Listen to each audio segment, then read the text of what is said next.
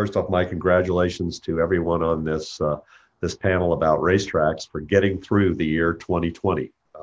I don't think any of you thought that you would be dealing with the things you were dealing with at the beginning of the year. So I'll start with a good morning to you, Connie. Uh, I see beautiful VIR in the background.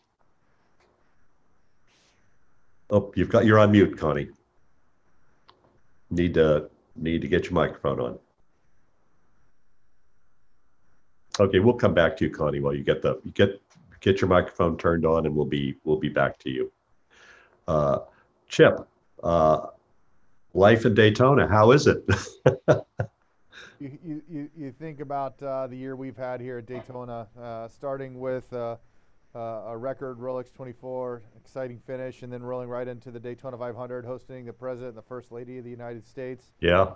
Really off to a fantastic start, and then March 13th hit, and our world changed. And so I've never been more proud to be a part of our company or this sport than I am today. You know, the things that we've been able to accomplish this year in unprecedented times is certainly something everybody in our company is really proud of. I know Doug's had the great fortune of running the Indy 500 and running the Brickyard 400.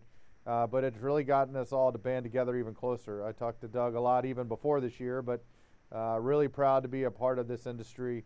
You think about the progress we've made in professional sports. First sport back with live content, first sport back with fans in the stands. NASCAR has certainly elevated their stature in professional sports, and I think you're seeing that in a lot of the things that are coming out now. Yes, Chip. And Chip, while thank you for everything you've done.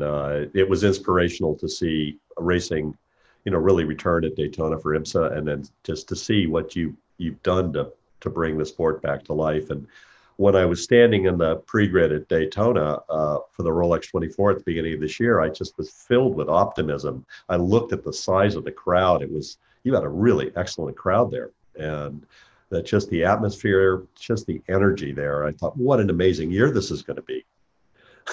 Yeah, so we were the same. You start off with the Rolex 24. It's always a great event, and we continue to grow that event year after year. You see new OEMs coming in, to see new drivers that are coming to the sport. It's an exciting time to be a part of motorsports, and that really sets the tone for the season for us, not just for the speedway, but for the sport. And we felt like going into and then coming out of the Rolex 24, we were in a great position.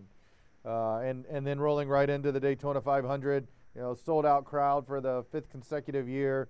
Lots of momentum. At the end of the race, obviously we had an unfortunate incident with Ryan Newman that, thank God, he was able to walk out of the hospital 2 days later with his girls by his side. And it just speaks to a lot of the safety innovation that our sport has been able to foster over the last decade.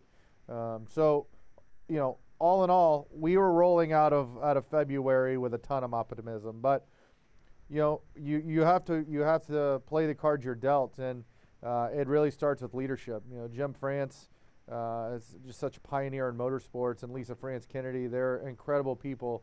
And I think this year has proven that fact over and over and over again. And then, Steve Phelps leading NASCAR has certainly been a welcome change, and has done tremendous things. And I think everybody in motorsports, and in fact in sports, has seen the benefit of us really paving the way. And you think about, we're the only sport that didn't have any interruption when they came back from the pandemic. Starting at Darlington in May, and then rolling through the championship out at Phoenix Raceway a couple of weeks ago, and same with IMSA. Started back in Daytona in July, on July 4th, and didn't have an interruption. They got every event in and finished at Sebring. So really proud of the work that this group on this panel has done, and our collective industry. It's really taken everybody pulling the rope in the same direction, and we've been able to do that this year. Yeah, you sure have, and I'll tell you, you nailed it when you talked about this. I think the pride all racers felt at the fact that, we show up no matter what happens. We manage to find a way forward, and I'll tell you, my emotions soared when I saw the races began again, and that this was the first sport back. We were the first to reclaim our ground and our destiny. That's right. But I want to now go to Connie. I hope you have your microphone on. Oh, we're still having a problem, Connie. Oh no. Hopefully we'll get this sorted. We're going to go to Doug Bowles. Doug, my friend, how are you? I'm good, Paul, and I'm sad we can't hear Connie. Connie's such a leader in our sport. She is the president of the Road Racing Industry Council that Chip and I are both part of, and really has over the last few years brought all the racetracks and the racetrack promoters and operators together in a way that we can share information and really make the sport better for our fans. So I'm looking forward to hearing from Connie, and she is that beautiful backdrop there. Yes, indeed, and I am very much looking forward to Connie. I always do look forward to speaking with her, and her energy and her optimism is Thank you. You're back. Okay, let's go back to you, Connie. I think everybody wants to hear what you say. You had a good build-up. Thank you, Doug. I've got 3 people helping me here. There we go. Yay! Teamwork. Team VIR. Yay. Good. Yeah, Team VIR for sure. By the way, it's great to see you, Connie. I miss you. When we parted company in Daytona, I didn't think we'd have the things happen that did, and Lord no. You have just such a great group there, and I know you all work so hard, and you have such a beautiful facility. Tell us about your life here in 2020. Well, it's like everybody, we've had a lot of challenges, but I think we're coming out of it as a much better company. I was really thrilled when the governor finally let us reopen in early May, and the first visitors on site literally came in and got out of their cars and kissed the ground. I felt like I was an Indian. I don't blame them. So ever since we've been able to reopen, we've been running nearly every day. We've been able to run all of our events as private events. Everyone is pre-registered at the gate with their COVID waiver and their regular waiver.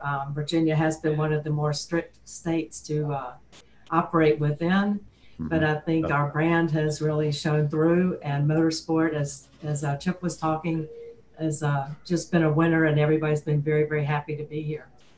Well, and then thank you too for I know you're relentless and your team is relentless. And every time I see a racetrack win against this microscopic enemy, I am thrilled. And, I'm really impressed with how you handled it and how your team handled it this year too. So thank you, Connie. And Doug, we've known each other for a while, and you're you are a former racer. Do you still race? I got a question. Anytime I can get in a race car, I take the advantage. I actually participated this year in the Champ Car Endurance Series, Chump Car, as some folks know it, mostly because our 18-year-old has done several driving schools, Skip Barber, and races go-karts, and we had an opportunity, thanks to the folks at Rams Racing, to run a BMW together for 10 hours on Saturday and Sunday at the Speedway. So we had a great time. So anytime I can get in a car or steal one of the Chevy Corvettes that we have around here and run some track laps and call my wife, say I'll be home a little late, I got some work to do. So I probably have more miles around the Speedway road course in the Oval than just about anybody. I bet. Well, I personally was thrilled to see Champ Car finally race at the Indianapolis Motor Speedway. I want to know how you did. Yeah, there's more to that, right? There's that's a joke for people probably that were a little older. But anyhow, you preside over the largest stadium on the planet. It's I think it's been fun, an opportunity, especially Chip and I get a chance to talk to each other. Fortunately, our big races are a few months apart, so we sort of learn from each other, and just the pressure that goes along with. First of all, I'm so passionate about this place anyway. I grew up loving this place thanks to my dad, who introduced me to it, and I've loved it my whole life. And I've worked here a little over 10 years now, and the responsibility that goes along with this place, what it means to the state of Indiana, what it means to Indianapolis, what it means to motorsport globally, but more importantly, what it means to the 300,000 plus fans that show up here every Memorial Day Sunday for that race. It's an amazing facility. It's sort of got a life of its own. And we've got an amazing staff of people who share that same passion that our fans do. We absolutely love this place. I think it's really similar to what Chip and his folks do with Daytona. They have these racetracks means so much more than just the one race they have to the folks. It's events that people define their family relationships around. They define their year around going to these races. So there's an awful lot of pressure to deliver not the race on the track as much as the event and all the things that lead up to the green flag, and what our fans expect when they're here. So it's much more than a race. You hit it right. It's just about this massive stadium and event that goes around the 500 miles that obviously are important, but it's an event, not a race. Well, yes, and I think that in selecting the panel, I wanted to choose not just the personalities. I like what you all do, but each one of these facilities touches the soul of American racing. They have long histories and heritage, and they're the original spirit of motorsport in this country. And I think that as we looked at 2020 with such optimism, I have to ask you, with what happened, what surprised you most? And it doesn't have to be a positive or a negative thing. What surprised you most as the year unfolded? Well, I'll start with you, Doug. For me, what I think really surprised me the most is that this became, I think maybe we didn't believe that COVID was going to last the whole year. Right. We knew it was a problem. We knew it was a challenge. We knew we had to deal with it. And in March, when things changed for all of us, and I was in St. Petersburg to kick off the IndyCar season, and much like Chip talked about, the beginning of the NASCAR season was such a lift for all of us. It was going to be a great NASCAR season. It was going to be a great IMSA season. Same with IndyCar. I think motorsports in America was going in absolutely the right direction. A lot of excitement around it. And then to have to step back, we paused for a little bit, talked to Roger. Roger spent a lot of time here at the Speedway, really helping us think through things. And we felt like, let's just take the 500 and move it to August, because we really felt like by the time August was around, we wouldn't be dealing with COVID anymore. And then to obviously get to August and have to have the Indy 500 without fans, I think that was the biggest surprise. I think we felt really good about the move to August, that we'd get an opportunity to have it. And then the other thing, and Chip touched on this a little bit, the resiliency of our industry to adapt almost every week as new information came out and things changed. And then our ticketing team to take 300,000 people and start thinking about how are we going to reseat them? How are we going to do it at a reduced capacity if we have to? And the different variations that we went through, literally beginning June 1st through the running, or really through the announcement when we said we couldn't have fans at the 500, our ticketing team worked 7 days a week. They didn't leave the Indianapolis Motor Speedway because we kept changing. So the resiliency of our fans and the industry really are the things that, I don't know that it surprised me, but it made me feel awful proud at how focused and committed this industry and our fans are to having events. Yeah, and that was not lost on many of us, by the way. We had a discussion what it must be like for you to have multiple scenarios that you were anticipating, all of you, as this was unfolding, and having the effectively the near-term fate of your business in the hands of someone else, the government or local authorities. But again, hats off to you and the entire team at IMS, Doug. You did us proud, all of us that love motorsports. And Connie, I know you and your team of thousands at DIR. I mean, we've got 2 hotels on site and all kinds of other amenities as a resort surrounding the racetrack. Yeah. So, I mean, everything shut down overnight. We went down to just 14 skeletal staff, and now we're back up over 300. Everybody's back, thank goodness. Wow, that's great news. It's been great in renting the track as often as we do, which is nearly daily, at least one racetrack. But I think in trying to pull our schedule together, we really learned so much about our customers and those that are volunteer organizations, and how they were more resistant to coming back than the businesses. The David Murrays and Chin Motorsports of the world were very easy to work with. Our OEM testing shot through the roof, race team testing. Everybody who was engaged in our business was out here in full force, and now all the big volunteer groups are back. And the governor's speaking this afternoon, so we'll see how much he lets us do. He cut us back from 1,000 people on site to 250 per event last week, and we're still making that work. Yeah, and it's an evolving situation, obviously. You know, thank goodness you and your team are there to manage it and to the betterment of motorsport. Chip, you know, you're already on the pace lap for the start of the 2021 season. What? Just fill us in. What is that like? You're literally in process preparing for an imminent launch of a season into an uncertain environment. Yeah, I mean, you know, we're really good at scenario planning. I think Doug mentioned it. Just the amount of you know, amount of work that goes into, you know, figuring out how we're going to do different capacities. And you know, like Doug said, you know, between the two of us, our teams host some of the biggest sporting events in the world. And if we have 101,000 people, 300,000 people, or 30,000 people, it still has to have that energy that comes with hosting one of motorsport's biggest days. And I think that's you know, what we continue to push across our team is, you know, we have no control over what the pandemic's doing, but what we do have control over is how the event is presented, both live and on television, to convey what it is to sports. And so we've been working really hard at that. I think we've gotten really good at screening people, at making sure we keep people socially distant. If I never have to say that word again at the end of this pandemic, it'll be Amen. It's just unbelievable to me that the things that we've had to think through and work through this year that are so outside of what we're comfortable doing, but we've gotten really good at it as an industry, and I think again it just speaks to the commitment that everybody has to putting on these events and pulling off these events. And yeah, so I mean the Rolex 24 will be here in like 60 something days, and the Daytona 500 in like 75 days. So we're definitely right in the midst of what we're going to be doing, and hopefully we'll have those plans announced in the coming days.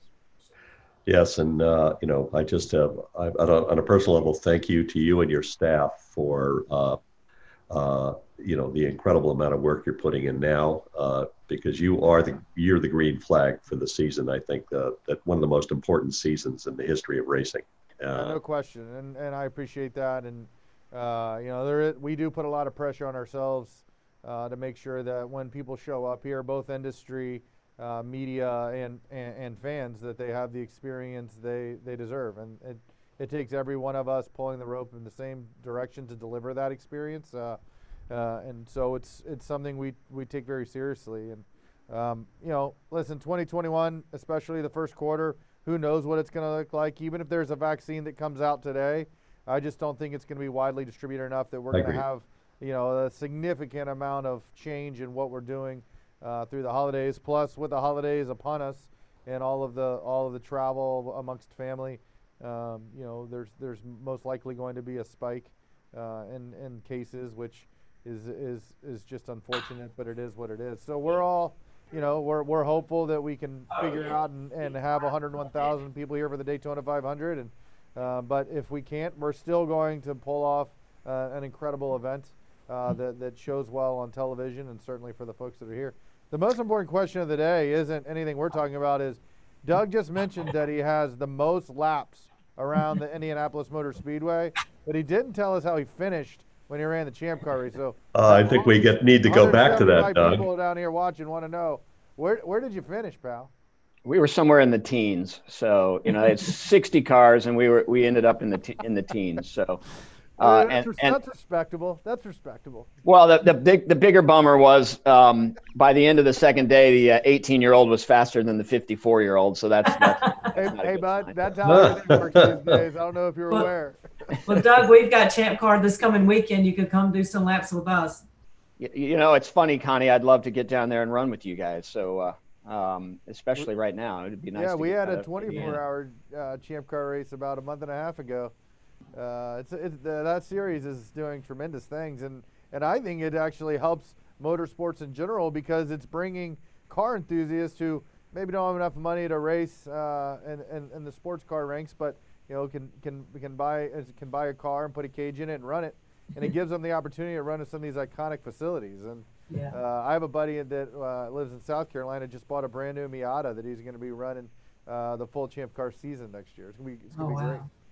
I have Well, a that's 944. So.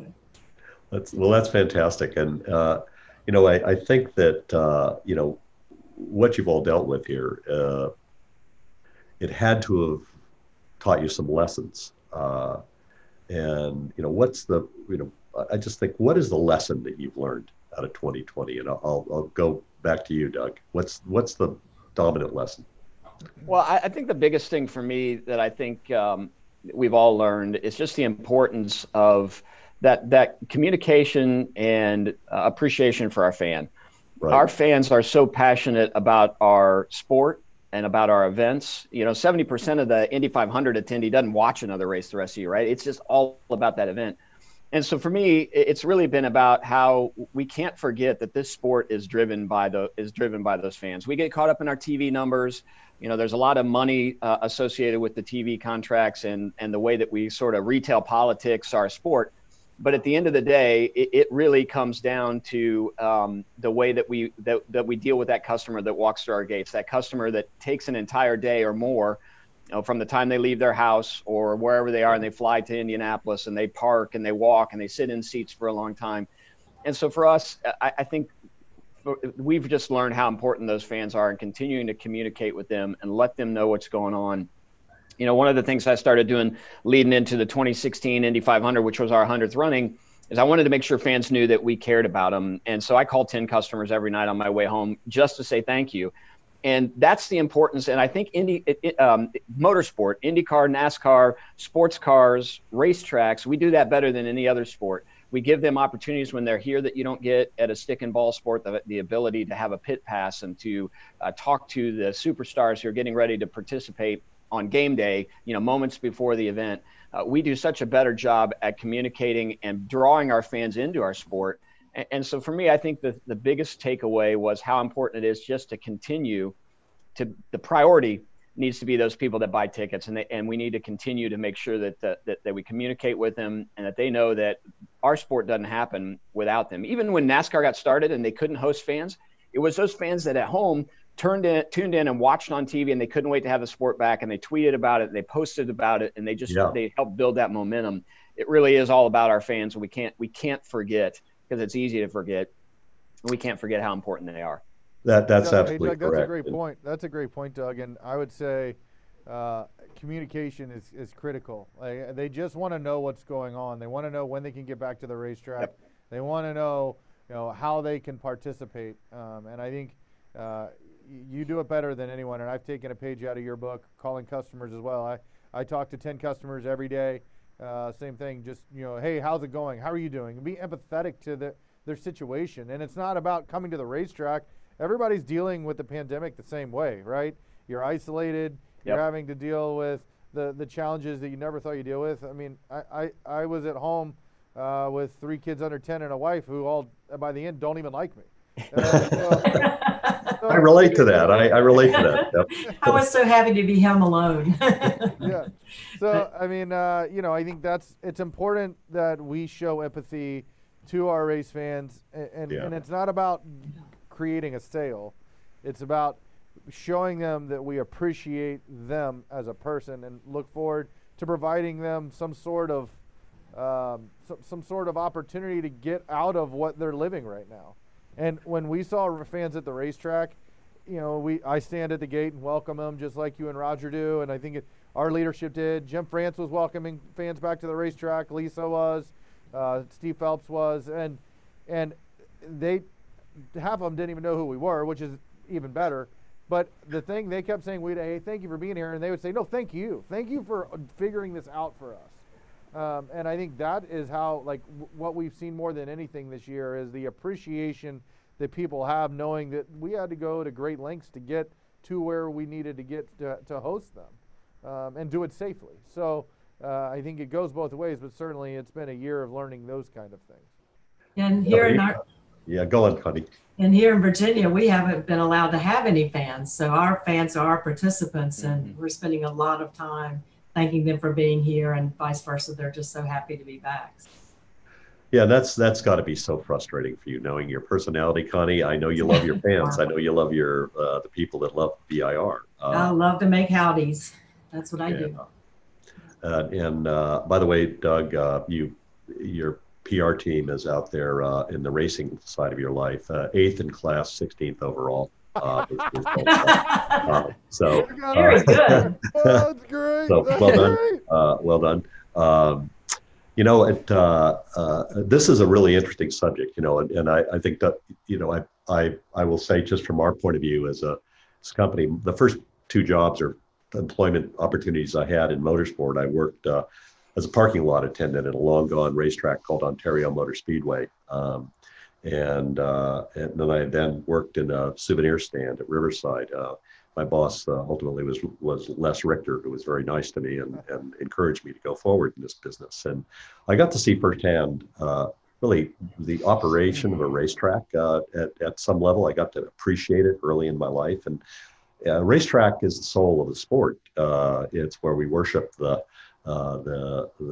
spirit of the sport. And when I look at this year, I think about it.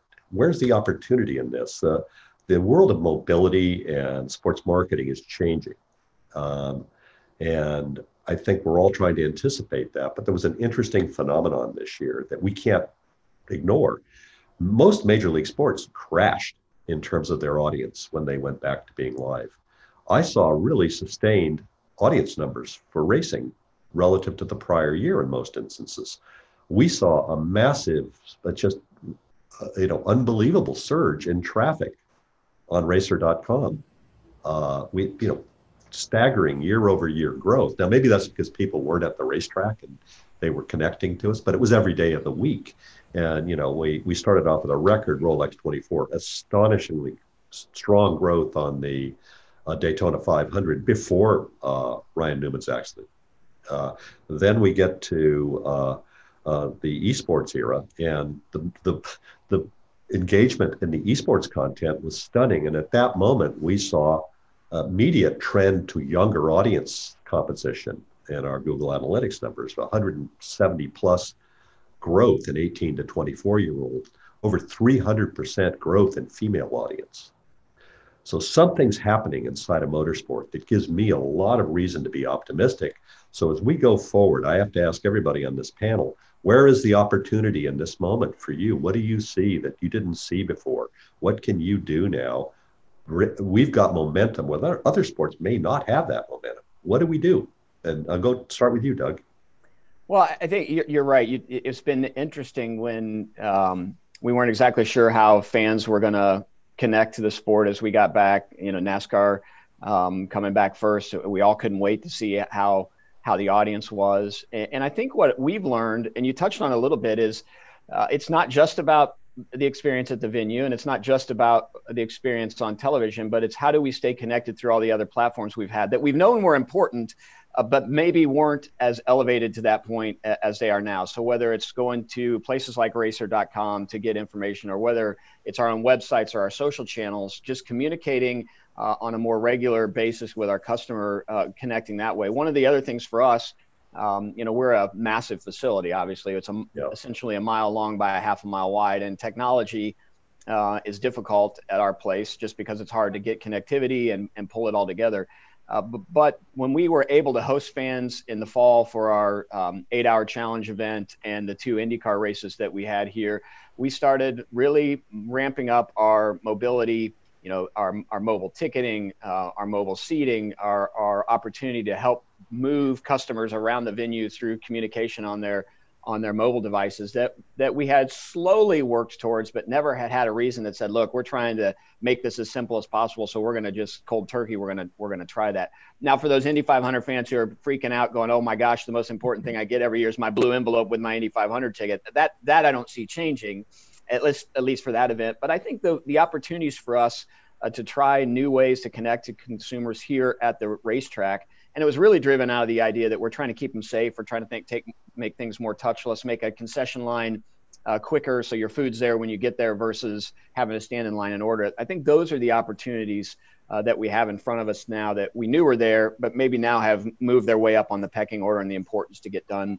leading into next year and the years after. That makes total sense, Doug. And I think also, I have to say that I approached August with some trepidation because I was thinking there's just no way we were going to beat May 2019. You had Fernando Alonso not qualifying, you had all the drama of the race itself, and it was up massively over August. The Indy 500 outperformed the Indy 500 in 2019 on our website with big numbers.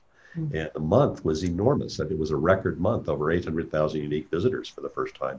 And what I got a sense of is that something happened where our fans have chosen to be connected, not just through us, but through other platforms, everything. You've got a good partner in NBC Sports now. It's fantastic. But all of you have very good websites. You have good communications. Connie, what is the thing you've done? Because you haven't been able to have your spectators on site. What are you doing to keep connected to them? Well, one of the interesting things this year is our VIR Drivers Club grew by almost 30%. Wow. This year. And wow. I mean, people that were on the fence in any regard as regarding motorsport and participant-driven activities just jumped right in, and they've spent more days here than ever before. And what the families say, because a lot of them bring their children and whatnot, and it's a family activity, is look at the background. I mean, the place is 1,300 acres.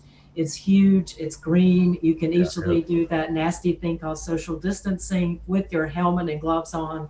I mean, it's just a great sport to, manage in this time, because you can do all the things within the rules and have a wonderful time in a wonderful environment with great people. And what's interesting, you just touched on something, Connie, that I've been thinking about. And, one of my closest and long-term friendships in the sport is John Doonan. And we were talking about the fact that there is this interesting opportunity to, especially on road racing, to play the social distancing card here. You can social distance and compartmentalize with your family, bring a motorhome, bring a tent, but basically camp on site, enjoy it. You have that opportunity as well, Chip, at Daytona with the Rolex. And I think that there are things we can do, government permission, being the preeminent concern here, but that where we can become an active, vibrant sport before other things can, because of the nature of permanent road courses allow that. And you've got one of the most beautiful permanent road courses on the planet. Do you have a plan there? Yeah, we do. I mean, it'd be very similar to what we did during the 4th of July race. We allow campers that have self-contained units to be inside the infield and set up. We're trying to get creative. I think to Doug's point earlier, we're really trying to focus on using areas differently. So, we haven't, because of all the guidelines, we haven't had tent camping, which is a big part of the experience. But we have these big open fields. How can we use those differently to welcome more race fans back, but do it safely? I think that's really important. To Doug's point earlier, what the pandemic's done for us from a marketing perspective is it's made us try new things. Things that we've talked about for a really long time, and everybody's really reluctant to do because it might upset a race fan, or it might disrupt the sales flow. We've been able to prove that that's not the case. E-tickets, that's a big point of contention for all of us as track operators.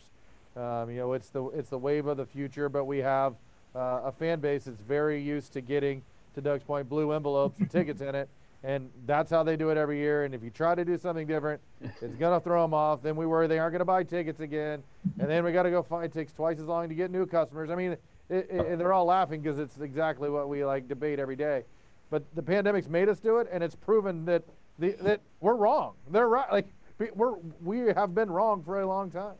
And so having tickets that you can use your phone for is actually better for them.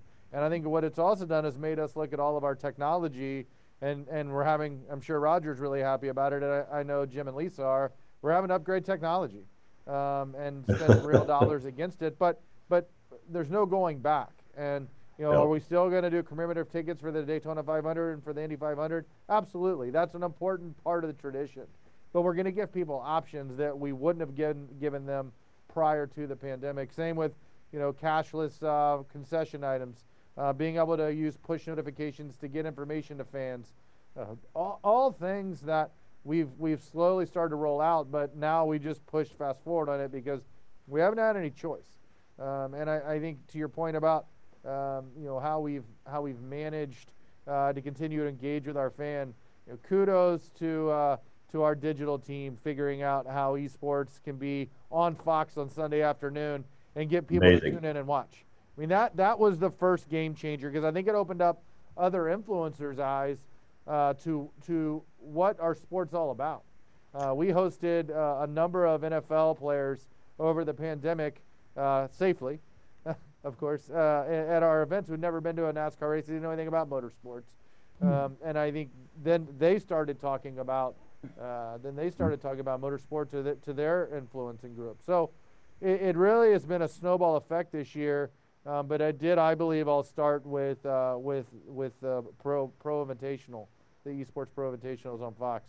I mean, my have twin boys that are 10 years old. They've been around racing their whole life. They thought that was a real race, and I had to explain. It was a real race. A video game. Their mind was blown. It was awesome. It was like the first time I could prove them wrong. It was, and I had to remind myself that these are digital cars. It's, oh my God, he wrecked it. Oh no, it's not too bad. But I have to say that it was phenomenal to watch the kind of commentary that we have a lot of people on our message boards and we have a lot of share activity. The average amount of shares on a monthly basis from racer.com vary between 350 and I think the high was in August, 462,000 shares off of racer.com. Wow. And what are they talking about? Well, during the pandemic, they were talking about esports. And they're basically, I was saying, the audience is the media in new media. If you can energize your audience, you've got something. And something happened here. Our growth is directly driven by the energization of the audience. You saw something like a rocket taking off once they had something to be excited about amid the gloom of the pandemic. And it's amazing. And it's interesting that came together in 2 weeks. Wow. We pride ourselves on really being thorough and coming up with a really thorough plan. They literally figured that out in 2 weeks. That is so impressive. You just got to go with your gut. You got to go with your gut and know that it's the right thing to do.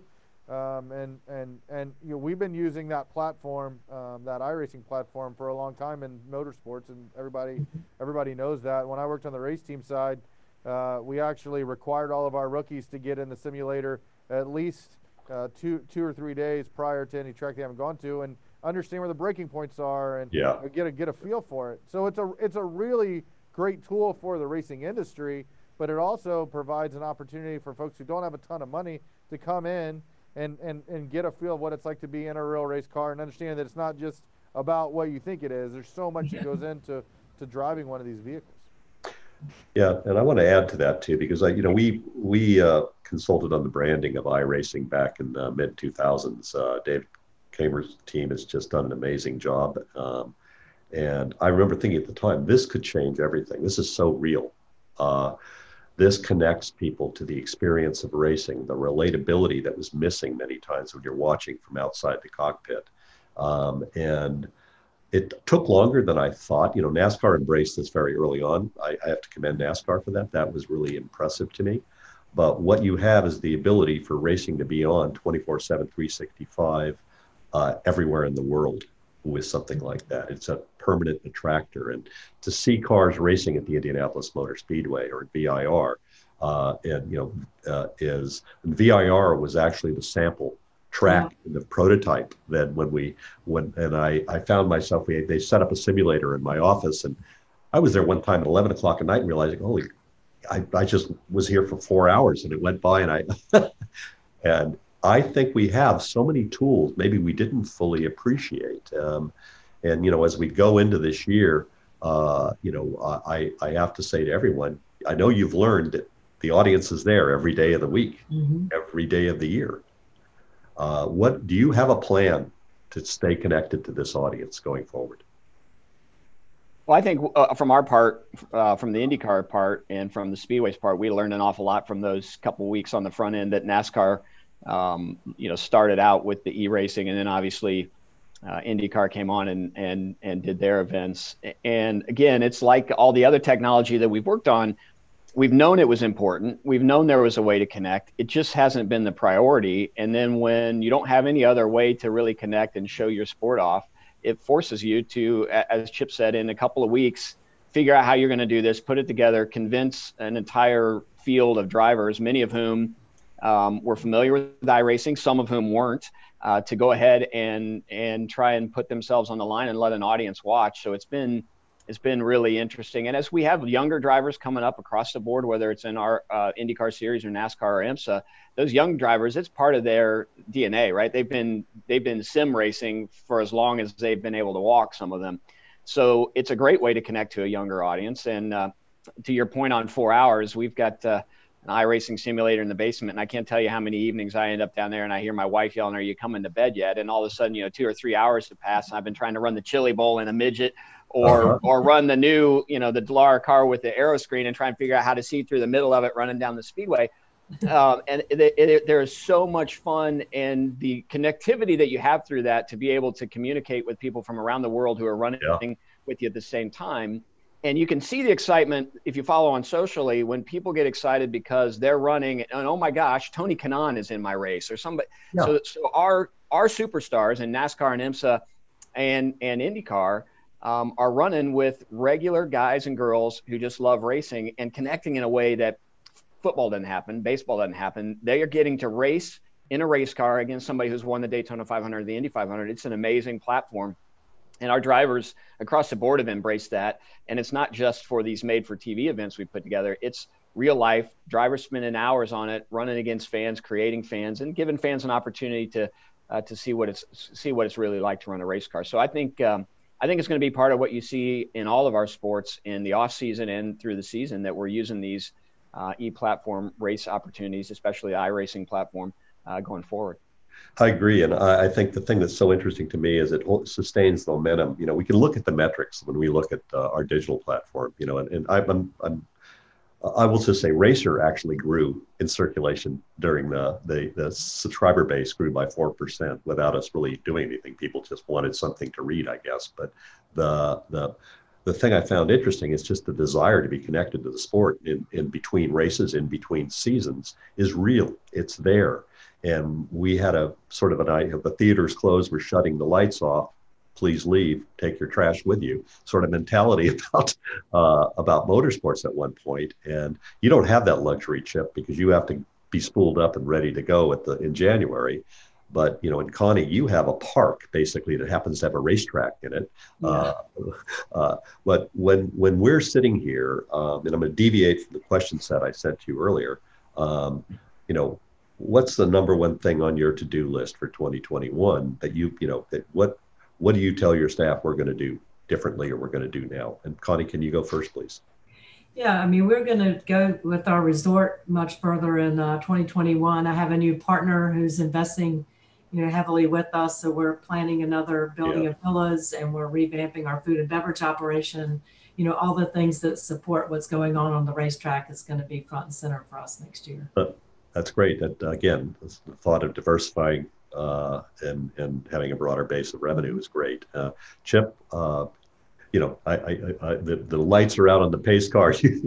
Your 2021's almost ready to go. Tell us about what your priority is. Our priority certainly is welcoming as many race fans back to the facility as possible, but we got to do it safely, and we got to continue to push. We're not just we're known for a number of events, but the track is busy 300 days a year. We just like Connie and Doug, we have customers on the racetrack all the time. So, in fact, we're doing a professional triathlon this weekend, which really crazy human beings are going to get in the lake at 65 degrees.